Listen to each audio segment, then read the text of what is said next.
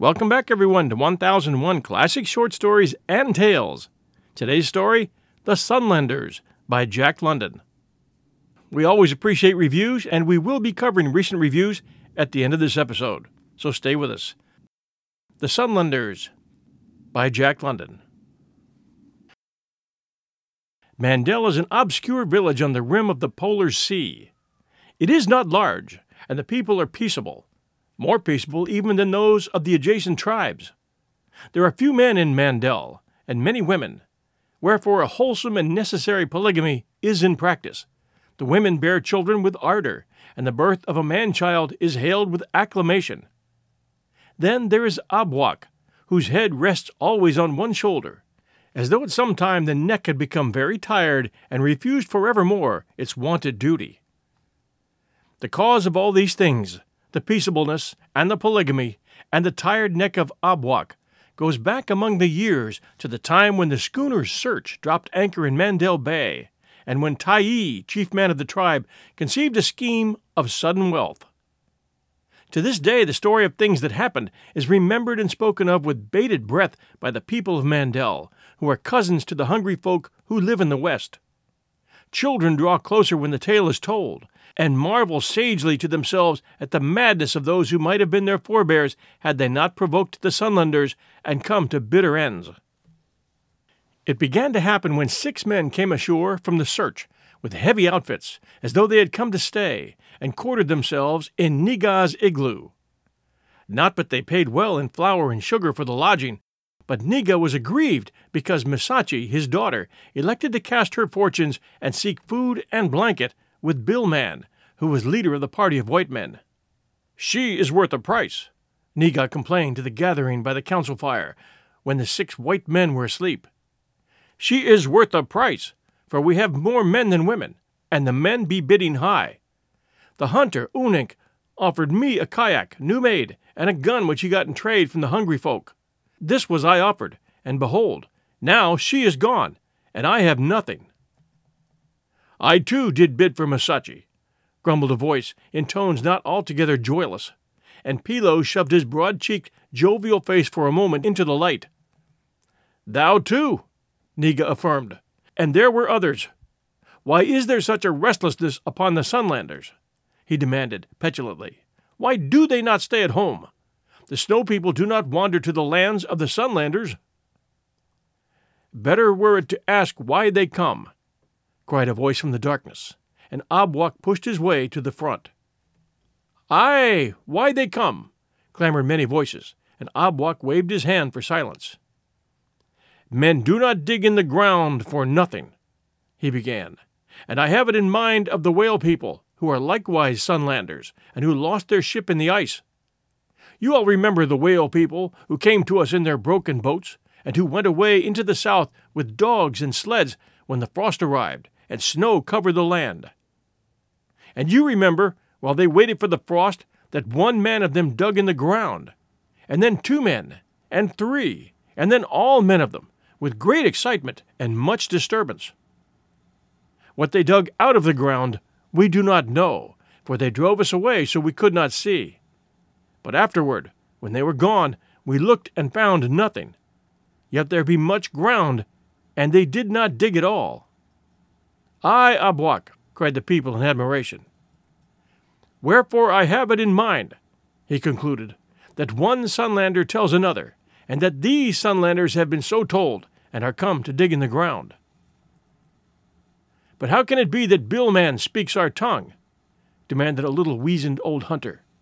"Billman, upon whom never before our eyes have rested." "Billman has been here other times in the snowlands," Abwak answered. "Else would he not speak the speech of the bear people, which is like the speech of the hungry folk, which is very like the speech of the Mandels? For there have been many Sunlanders among the bear people, few among the hungry folk, and none at all among the Mandels, save the whale people and those who sleep now in the igloo of Niga." "Their sugar is very good," Niga commented, "and their flour." "They have great wealth," Onenk added. "Yesterday I was to their ship, and beheld most cunning tools of iron and knives, and guns and flour, and strange foods, without end. It is so, brothers.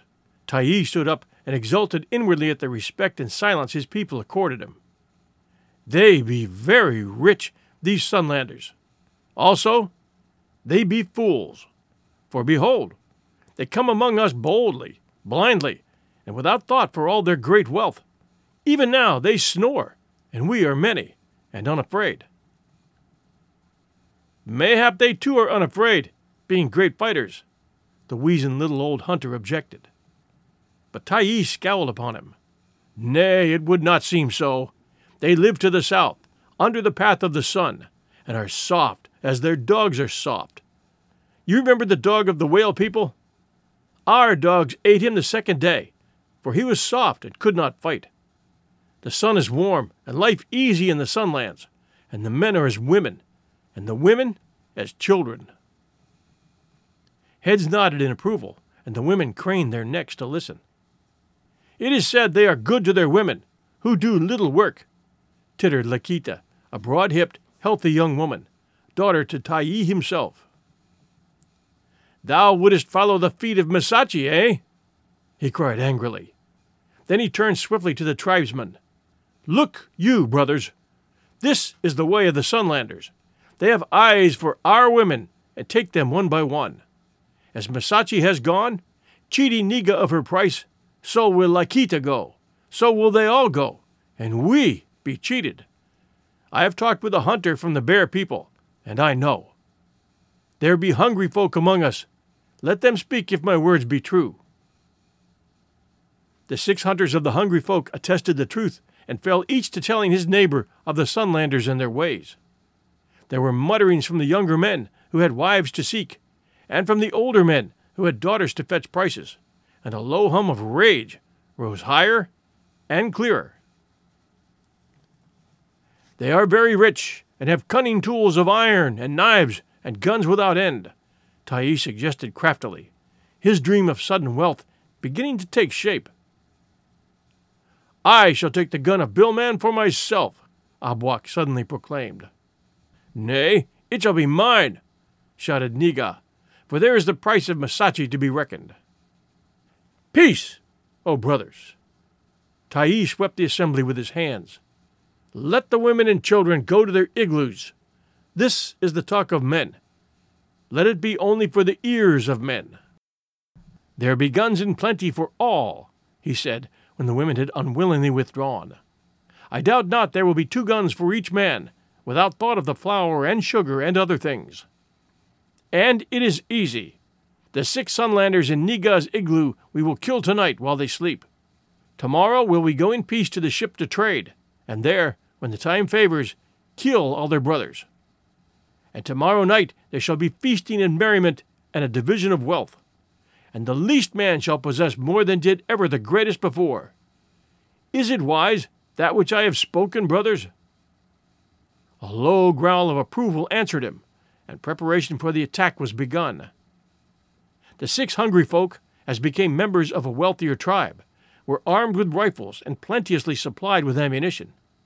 But it was only here and there that a Mandel possessed a gun, many of which were broken, and there was a general slackness of powder and shells. This poverty of war weapons, however, was relieved by myriads of bone-headed arrows and casting spears for work at a distance, and for close quarters, steel knives of Russian and Yankee make.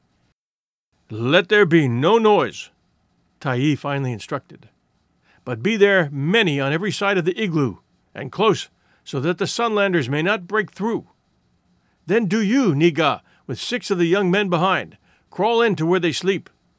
Take no guns, which be prone to go off at unexpected times, but put the strength of your arms into the knives. And it be understood that no harm befall Missachi, who is worth a price, Niga whispered hoarsely. Flat upon the ground, the small army concentrated on the igloo, and behind, deliciously expectant, crouched many women and children, come out to witness the murder. The brief August night was passing, and in the gray of dawn could be dimly discerned the creeping forms of Niga and the young men. Without pause, on hands and knees, they entered the long passageway and disappeared. Tyee rose up and rubbed his hands. All was going well.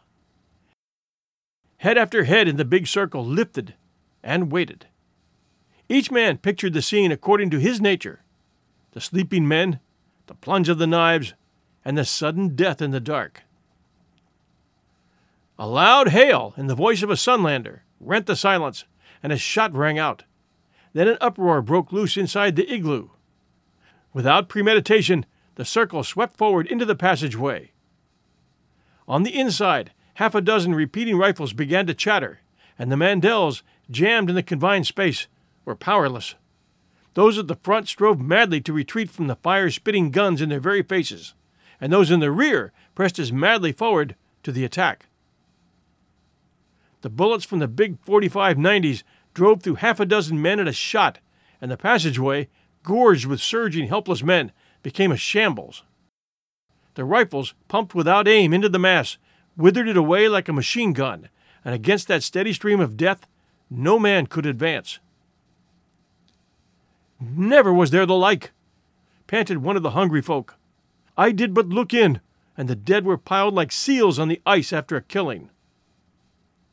"Did I not say, mayhap, that they were fighters?" cackled the weazened old hunter. "It was to be expected," Abwak answered stoutly. "We fought in a trap of our own making." "Oh, ye fools!" Tayi chided. "Ye sons of fools! It was not planned, this thing ye have done. To Niga and the 6 young men only it was given to go inside. My cunning is superior to the cunning of the Sunlanders, but ye take away its edge and rob me of its strength and make it worse than no cunning at all." No one made reply, and all eyes centered on the igloo, which loomed vague and monstrous against the clear northeast sky. Through a hole in the roof, the smoke from the rifles curled slowly upward in the pulseless air, and now and again a wounded man crawled painfully through the gray. "Let each ask of his neighbor for Niga and the 6 young men," Tyree commanded. And after a time the answer came back: "Niga and the 6 young men are not." "And many more are not," wailed a woman to the rear. "The more wealth for those who are left," Tayi grimly consoled. Then, turning to Abwak, he said, "Go thou, and gather together many sealskins filled with oil. Let the hunters empty them on the outside wood of the igloo and of the passage, and let them put fire to it ere the Sunlanders make holes in the igloo for their guns." Even as he spoke, a hole appeared in the dirt plastered between the logs. A rifle muzzle protruded, and one of the hungry folk clapped a hand to his side and leaped in the air. A second shot, through the lungs, brought him to the ground. Tayi and the rest scattered to either side, out of direct range, and Abwak hastened the men forward with the skins of oil. Avoiding the loopholes which were making on every side of the igloo, they emptied the skins on the dry drift logs brought down by the Mandel River from the treelands to the south. Unank rang forward with a blazing brand, and the flames leaped upward. Many minutes passed without sign, and they held their weapons ready as the fire gained headway. Tyree rubbed his hands gleefully as the dry structure burned and crackled. "Now we have them, brothers, in the trap. And no one may gainsay me the gun of Billman," Abwak announced. "Save Billman," squeaked the old hunter, "for behold, he cometh now." Covered with a singed and blackened blanket, the big white man leaped out of the blazing entrance, and on his heels, likewise shielded, came Masachi and the 5 other Sunlanders. The hungry folk tried to check the rush with an ill-directed volley, while the Mandells hurled in a cloud of spears and arrows. But the Sunlanders cast their flaming blankets from them as they ran, and it was seen that each bore on his shoulders a small pack of ammunition. Of all their possessions, they had chosen to save that. Running swiftly and with purpose, they broke the circle and headed directly for the great cliff, which towered blackly in the brightening day a half a mile to the rear of the village. But Tayi knelt on one knee and lined the sights of his rifle on the rearmost Sunlander. A great shout went up when he pulled the trigger, and the man fell forward, struggled partly up, and fell again. Without regard for the rain of arrows, another Sunlander ran back, bent over him, and lifted him across his shoulders. But the Mandel spearmen were crowding up into closer range, and a strong cast transfixed the wounded man. He cried out and became swiftly limp as his comrade lowered him to the ground. In the meanwhile, Billman and the three others had made a stand and were driving a leaden hail into the advancing spearmen. The fifth Sunlander bent over his stricken fellow, felt the heart, and then coolly cut the straps of the pack and stood up with the ammunition and extra gun. "Now is he a fool?" cried Tai, leaping high as he ran forward to clear the squirming body of one of the hungry folk. His own rifle was clogged so that he could not use it, and he called out for someone to spear the Sunlander, who had turned and was running for safety under the protecting fire. The little old hunter poised his spear on the throwing stick, swept his arm back as he ran, and delivered the cast. "By the body of the wolf, say I, it was a good throw," Tai praised as the fleeing man pitched forward, the spear standing upright between his shoulders and swaying slowly forward and back. The little weazened old man coughed and sat down. A streak of red showed on his lips and welled into a thick stream.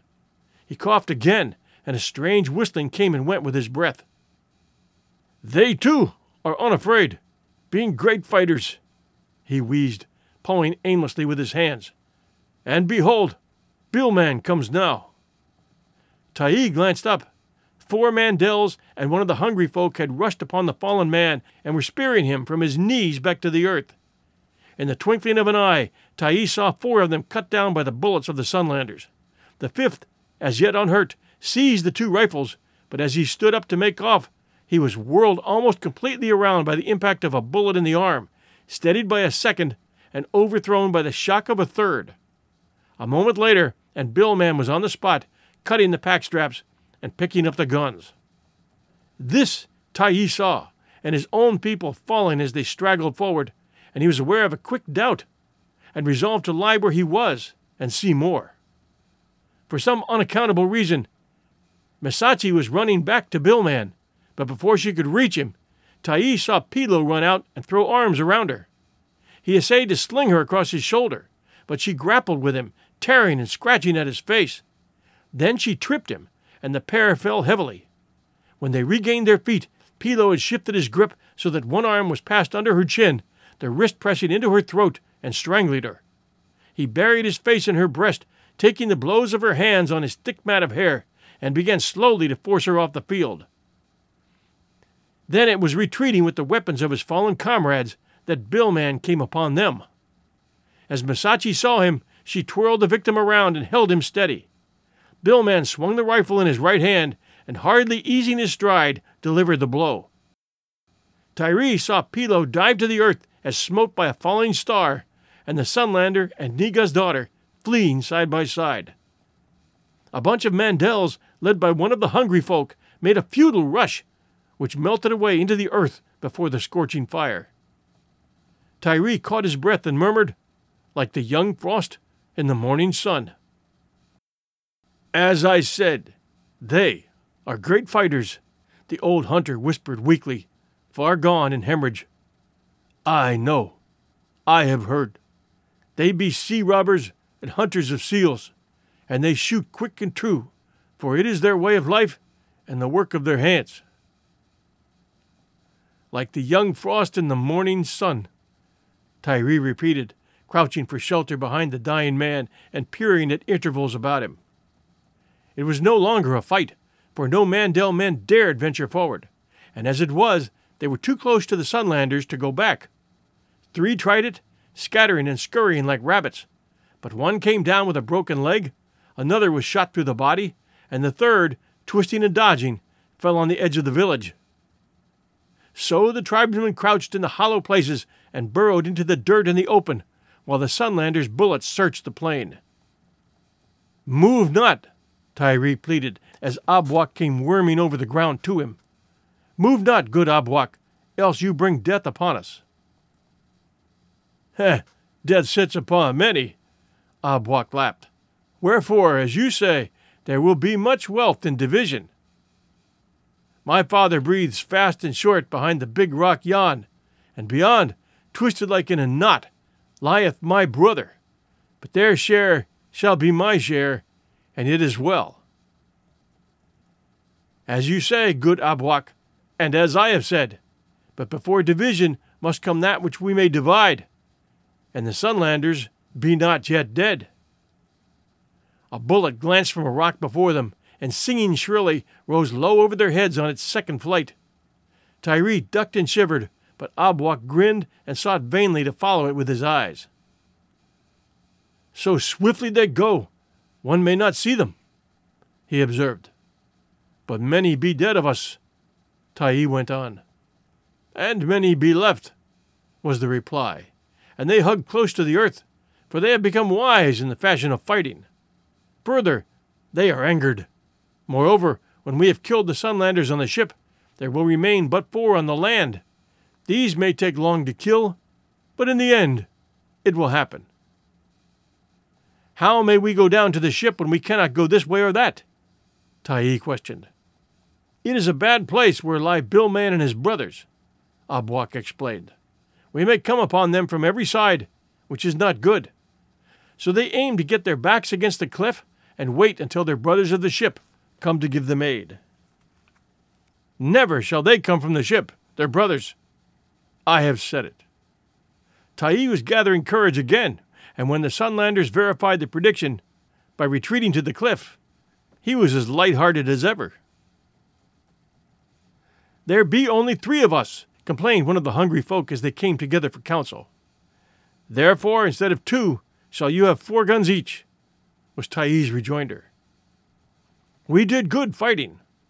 Aye, and if it should happen that 2 of you be left, then will you have 6 guns each. Therefore, fight well. And if there be none of them left, Abwak whispered slyly, then we will have the guns, you and I. Tyee whispered back.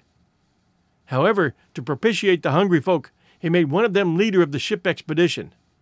This party comprised fully 2/3 of the tribesmen, and departed for the coast 12 miles away, laden with skins and things to trade. The remaining men were disposed in a large half-circle about the breastwork which Billman and his Sunlanders had begun to throw up. Tyee was quick to note the virtues of things, and at once set his men to digging shallow trenches. The time will go before they are aware, he explained to Abwak, and their minds being busy, they will not think overmuch of the dead that are, nor gather trouble to themselves.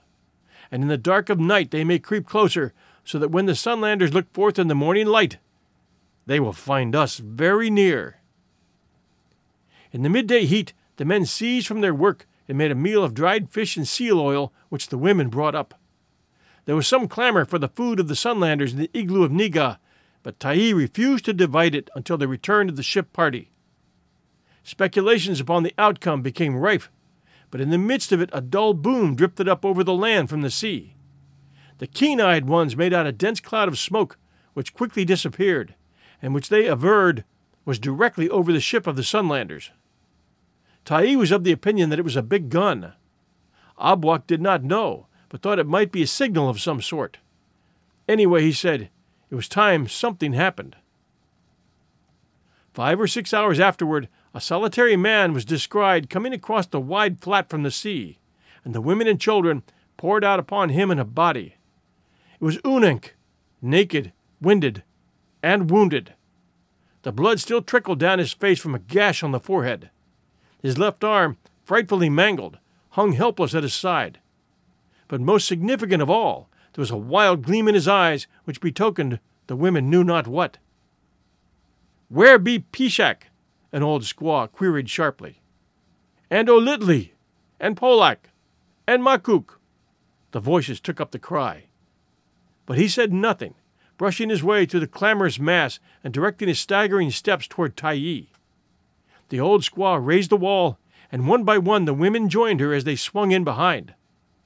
The men crawled out of their trenches and ran back to gather about Tyee, and it was noticed that the Sunlanders climbed upon their barricade to see.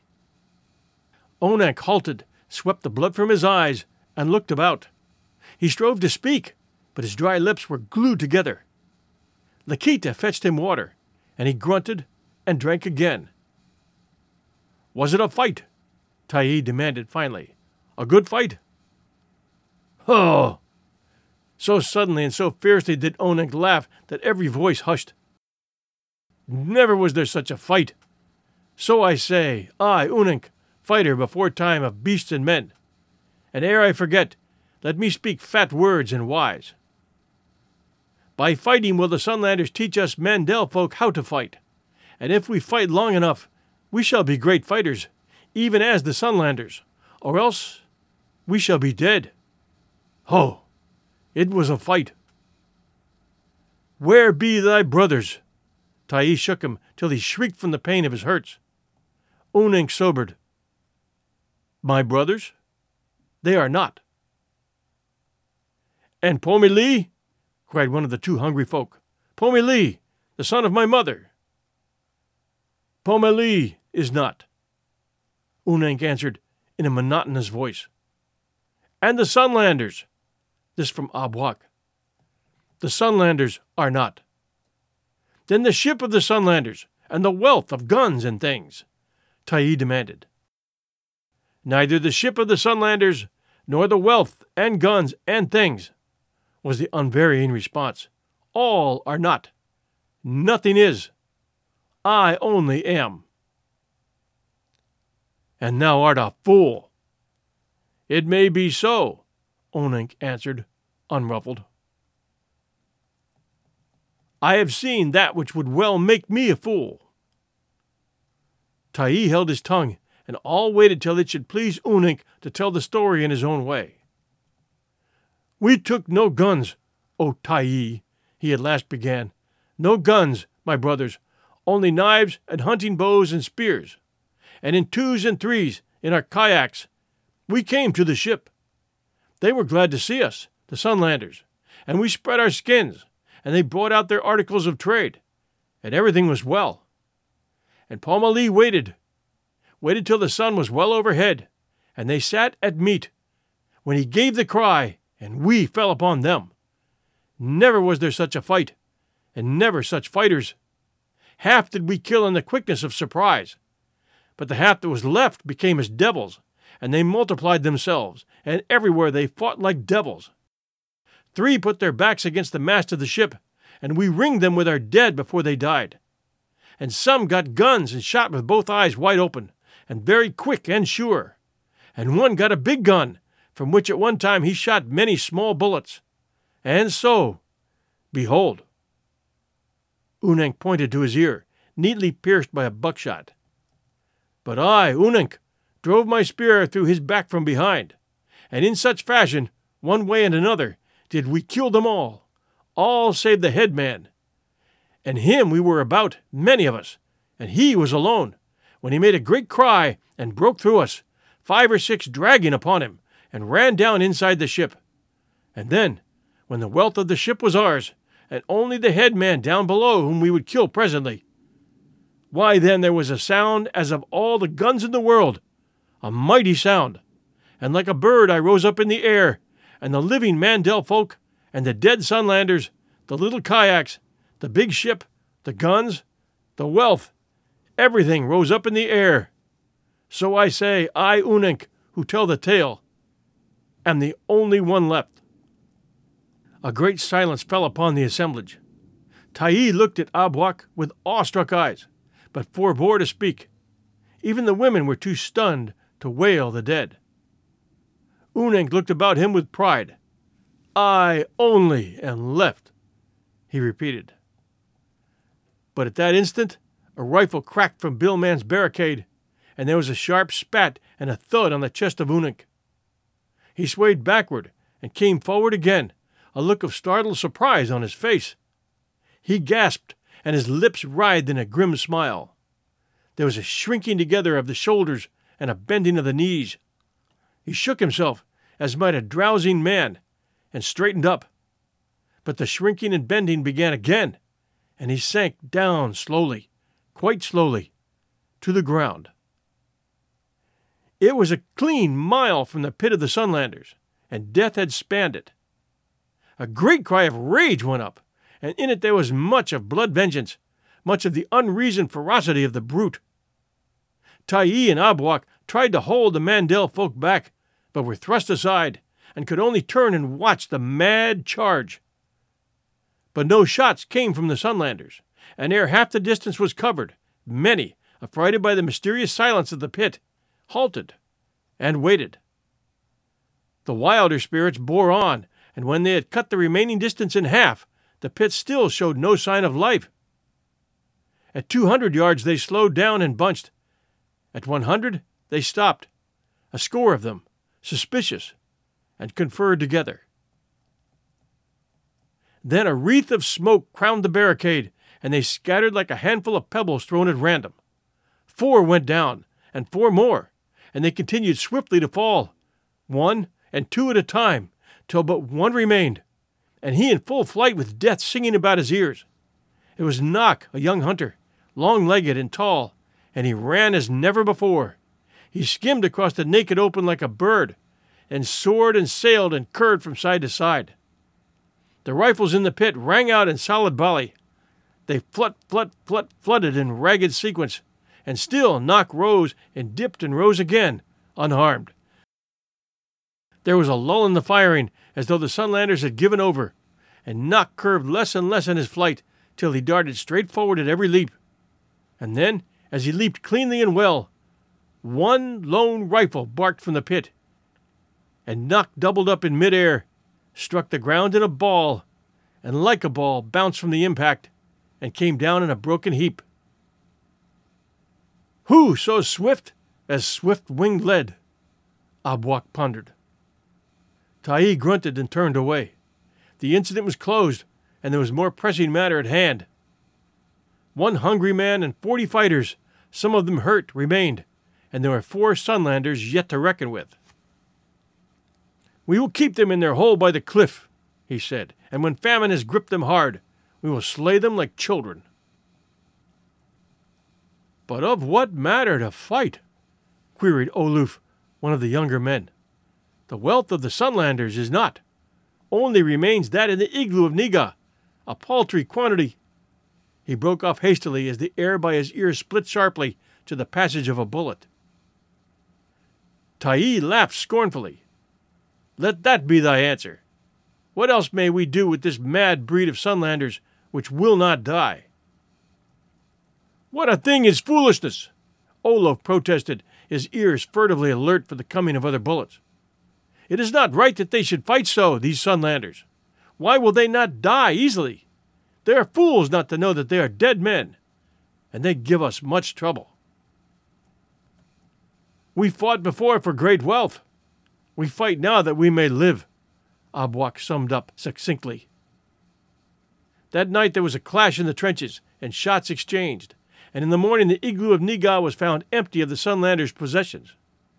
These they themselves had taken, for the signs of their trail were visible to the sun.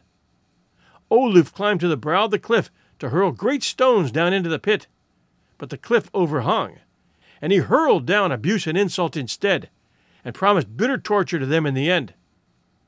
Billman mocked him back in the tongue of the bear folk, and Tayi, lifting his head from a trench to see, had his shoulder scratched deeply by a bullet. And in the dreary days that followed, and in the wild nights when they pushed the trenches closer, there was much discussion as to the wisdom of letting the Sunlanders go. But of this they were afraid, and the women raised a cry always at the thought. This much they had seen of the Sunlanders. They cared to see no more. All the time the whistle and the blub-blub of bullets filled the air, and all the time the death list grew. In the golden sunrise came the faint, far crack of a rifle, and a stricken woman would throw up her hands on the distant edge of the village. In the noonday heat, men in the trenches heard the shrill sing-song and knew their deaths. Or in the gray afterglow of evening, the dirt kicked up in puffs by the winking fires. And through the nights, the long wahoo-ha-ya, wahoo-ha-ya of mourning women held dolorous sway. As Tayi had promised, in the end famine gripped the Sunlanders, and once, when an early fall gale blew, one of them crawled through the darkness past the trenches and stole many dried fish. But he could not get back with them, and the sun found him vainly hiding in the village. So he fought the great fight by himself, and then a narrow ring of Mandel folk shot 4 with his revolver, and ere they could lay hands on him for the torture, turned it on himself and died. This threw a gloom upon the people.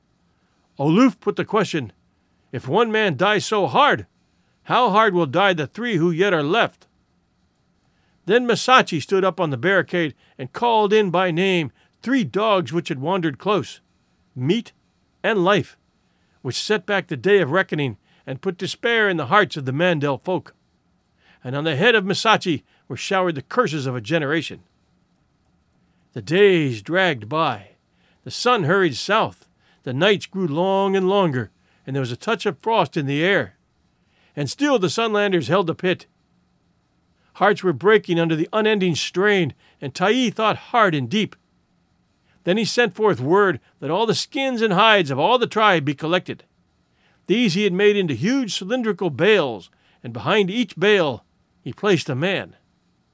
When the word was given, the brief day was almost spent, and it was slow work and tedious, rolling the big bales forward foot by foot.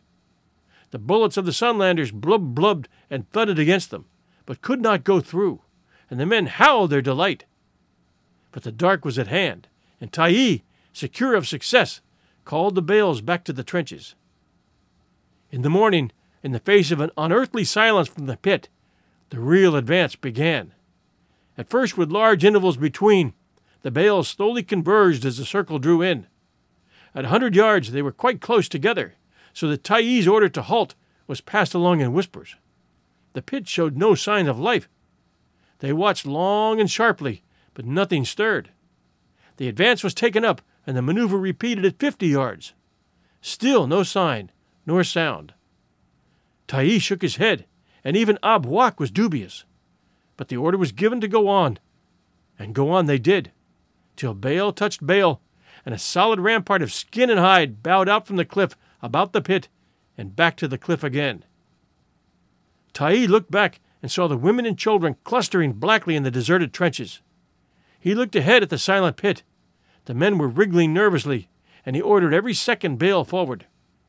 This double line advanced till bale touched bale as before.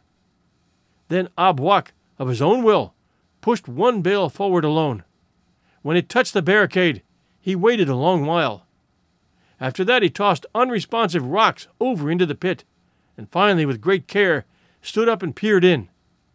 A carpet of entry cartridges, a few white-picked dog bones, and a soggy place where water dripped from a crevice met his eyes. That was all. The Sunlanders were gone. There were murmurings of witchcraft, vague complaints, dark looks which foreshadowed to Tyee dread things which yet might come to pass, and he breathed easier when Ab Hawk took up the trail along the base of the cliff. "The cave!" Tyee cried. "They foresaw my wisdom of the skin bales and fled away into the cave." The cliff was honeycombed with a labyrinth of subterranean passages which found vent in an opening midway between the pit and where the trench tapped the wall. Thither, and with many exclamations, the tribesmen followed Ab Hawk, and arrived. They saw plainly where the Sunlanders had climbed to the mouth, 20 and odd feet above. "Now the thing is done," Tyee said, rubbing his hands.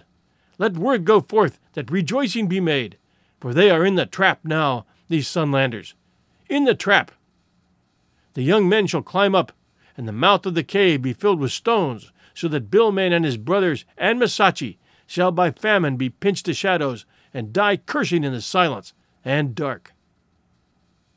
Cries of delight and relief greeted this, and Hauga, the last of the hungry folk, swarmed up the steep slant and drew himself, crouching, upon the lip of the opening. But as he crouched, a muffled report rushed forth, and as he clung desperately to the slippery edge, a second. His grip loosed with reluctant weakness, and he pitched down at the feet of Tyee, quivered for a moment like some monstrous jelly, and then was still. "How should I know they were great fighters and unafraid?" Tyee demanded, spurred to defense by recollection of the dark looks and vague complaints. "We were many and happy," one of the men stated baldly. Another fingered his spear with a prurient hand. But Aloof cried them cease. "Give ear, my brothers. There be another way. As a boy I chanced upon it playing along the steep. It is hidden by the rocks, and there is no reason that a man should go there. Wherefore it is secret, and no man knows. It is very small, and you crawl on your belly a long way, and then you are in the cave. Tonight we will so crawl, without noise, on our bellies, and come upon the Sunlanders from behind. And tomorrow we will be at peace, and never again will we quarrel with the Sunlanders in the years to come." "Never again!" chorused the weary men. "Never again!" And Tyee joined with them.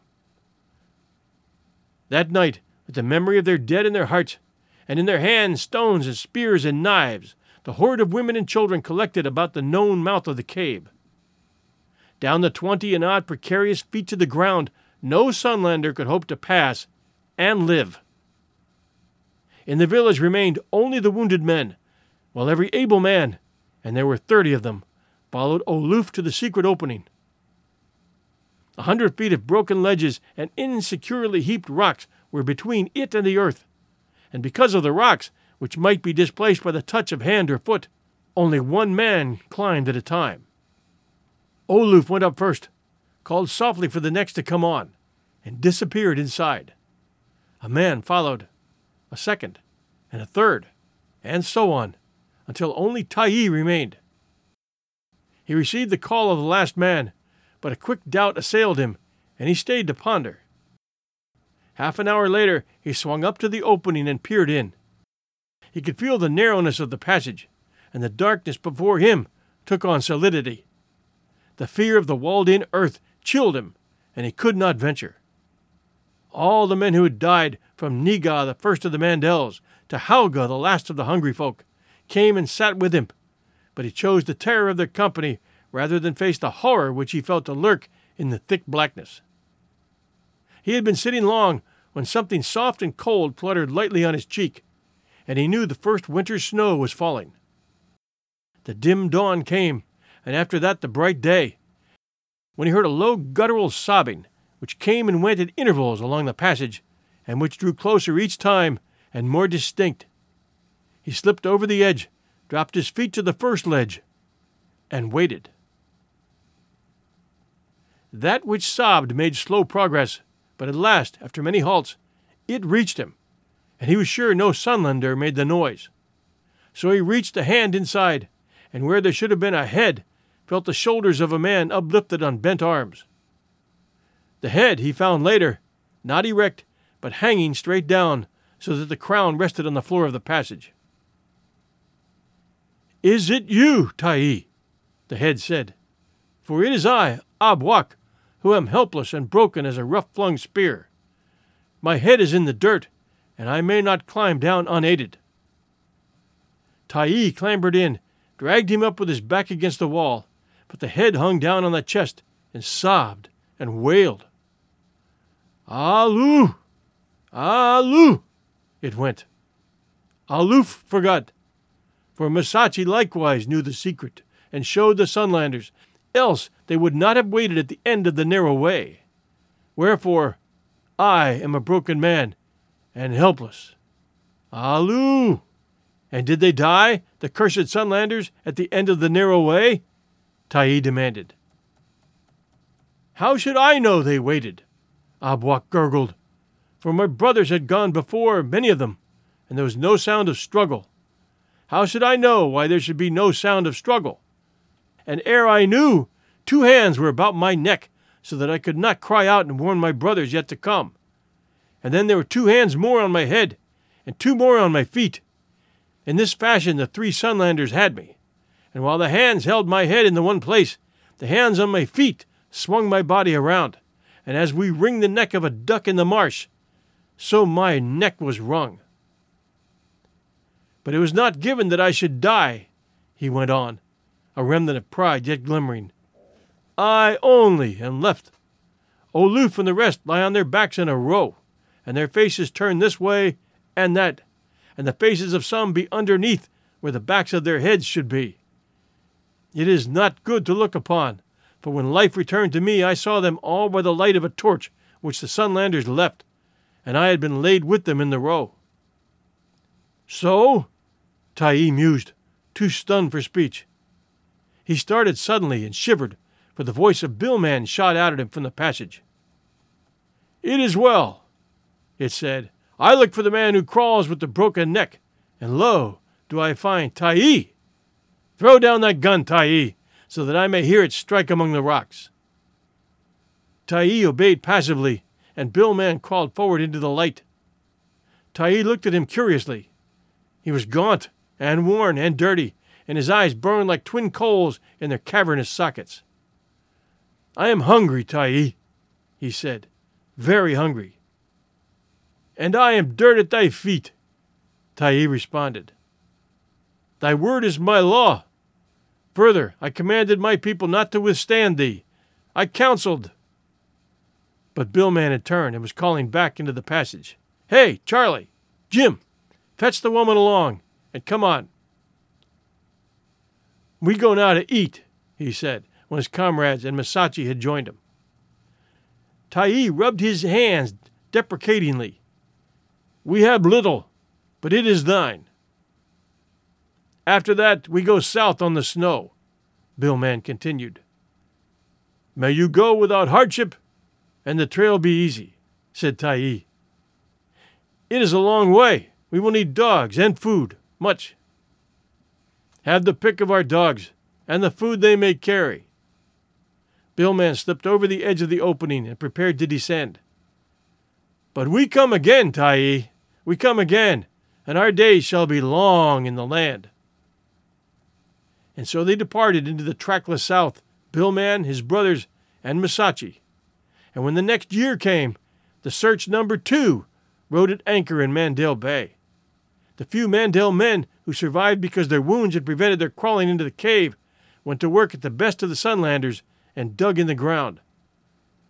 They hunt and fish no more, but receive a daily wage from which they buy flour, sugar, calico, and such things which the search number 2 brings on her yearly trip from the Sunlands. And this mine is worked in secret, as many Northland mines have been worked, and no white man outside the company, which is Billman, Jim, and Charlie, knows the whereabouts of Mandel on the rim of the polar sea. Obwalk still carries his head on one shoulder, is become an oracle, and preaches peace to the younger generation, for which he receives a pension from the company. Tyee is foreman of the mine, but he has achieved a new theory concerning the Sunlanders. "They that live under the path of the sun are not soft," he says, smoking his pipe and watching the day shift take itself off and the night shift go on. "For the sun enters into their blood and burns them with a great fire till they are filled with lusts and passions. They burn always, so that they may not know when they are beaten. Further, there is an unrest in them, which is a devil, and they are flung out over the earth to toil and suffer and fight without end. I know.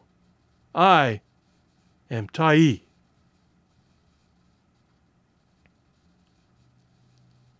Thanks for joining us at 1001 Classic Short Stories and Tales for this Jack London classic, The Sunlanders.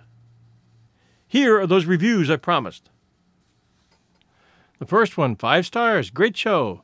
Great job, John. My commutes have never been more interesting. I love the Sherlock Holmes stories. That one from Gentine Highlander, Apple Podcast, India. And this one, fantastic. 5 stars. This is exactly what I've been looking for. Short stories to listen to at work. I enjoy the selection of works as well as the narrator. My only critique is that the added sound effects are distracting. Just leave them out. But still leaving a 5-star review. Thanks. Daniel. That one from D.W. Wooden, Apple Podcast, U.S. And this one, subscribe to this podcast, 5 stars. You will not be disappointed. Sure is great to hear stories like this. That one from History Liker, Apple Podcast, U.S. And this one, everything is top-notch, 5 stars. Right from the stories, from the way they are told. That one from Prem Singh H. Rayo, Apple Podcast, India. And this one, great for commuting, 5 stars. John does a fantastic job curating the selected short stories, bringing in the right mix of engaging tales, read in a way that truly brings them to life. Thanks to this podcast, I shall now look forward to my daily commute. That one from Colv, 4282, Apple Podcast, U.S. And this one, 5 stars, choice. Very good choice of literature. I also like the manner of reading. And that one from Ogela, Apple Podcast, Ukraine. And this one, 5 stars. This podcast brings back so many memories. So long ago now I read many of these stories, treasuring their large, old-fashioned books from my grandmother's library. It is so good to be reminded of them again. Lovely, lovely podcast. That one from Amanda Zataz, Apple Podcast, Australia. And this one, 5 stars, restored my faith in humanity. Love this. Great choice in stories. Excellent voice narration, nice addition of music, nice length of stories, enough to fit in and enjoy between moments of busy life. Listening to famous literature makes me feel more educated, albeit in a lazy way. Not sure if my high school literature teacher would approve. I grew tired of listening to nonfiction life how-tos. These stories fill my soul in a completely different way, more than any other kind of nonfiction. And that one from Heidi, My Honest Opinion, Apple Podcast, US. Thank you all so very, very much for taking the time it takes to sit down and write us these reviews. They're greatly appreciated, and it helps us to attract new listeners. We thank you so much for being good fans and taking the time to do that. Until next week, Sunday night at 8, this is your host and storyteller, John Hagedorn, and this is our story.